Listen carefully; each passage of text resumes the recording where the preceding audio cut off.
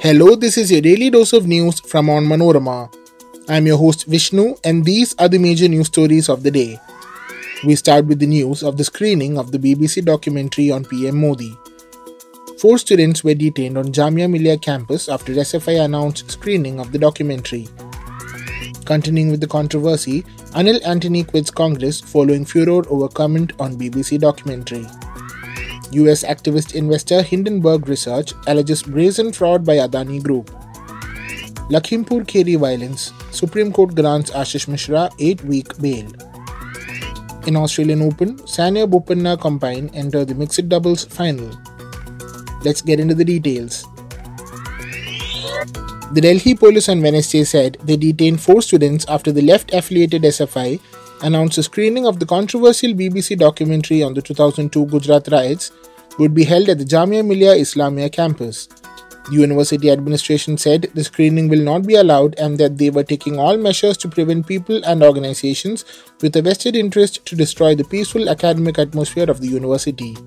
A Delhi police official said 4 SFI members were detained just hours before the screening planned for 6 p.m. by the student body. The SFI called for a protest at 4 p.m. against the detention.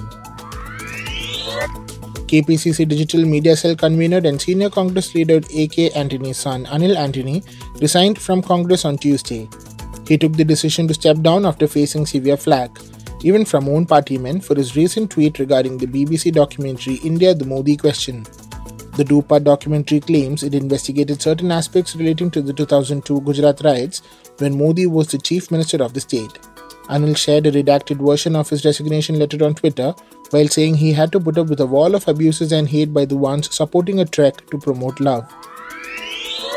Well-known US activist investor Hindenburg Research has alleged that Adani Group was engaged in a brazen stock manipulation and accounting fraud, a charge the conglomerate described as malicious, unsubstantiated, one-sided and having done with malified intention to ruin its share sale.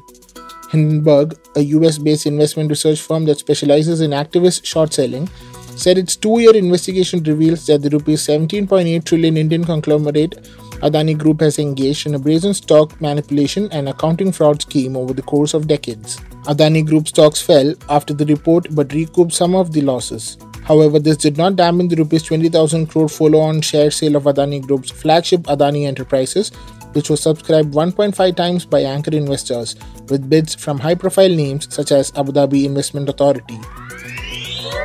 The Supreme Court on Wednesday granted 8-week interim bail to Union Minister Ajay Kumar Mishra's son Ashish Mishra in the 2021 Lakhimpur Kheri violence which claimed 8 lives.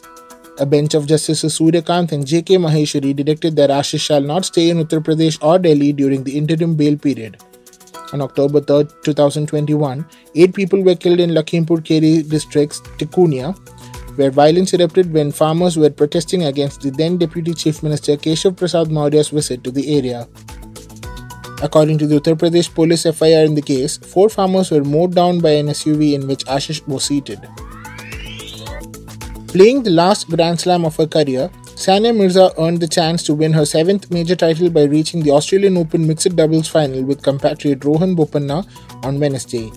The unseeded Indian pair knocked out 3rd seeds Desiree Krawczyk and Neil Skupski 7-6, 6-7, 10-6 in the semi-final that lasted 1 hour and 52 minutes.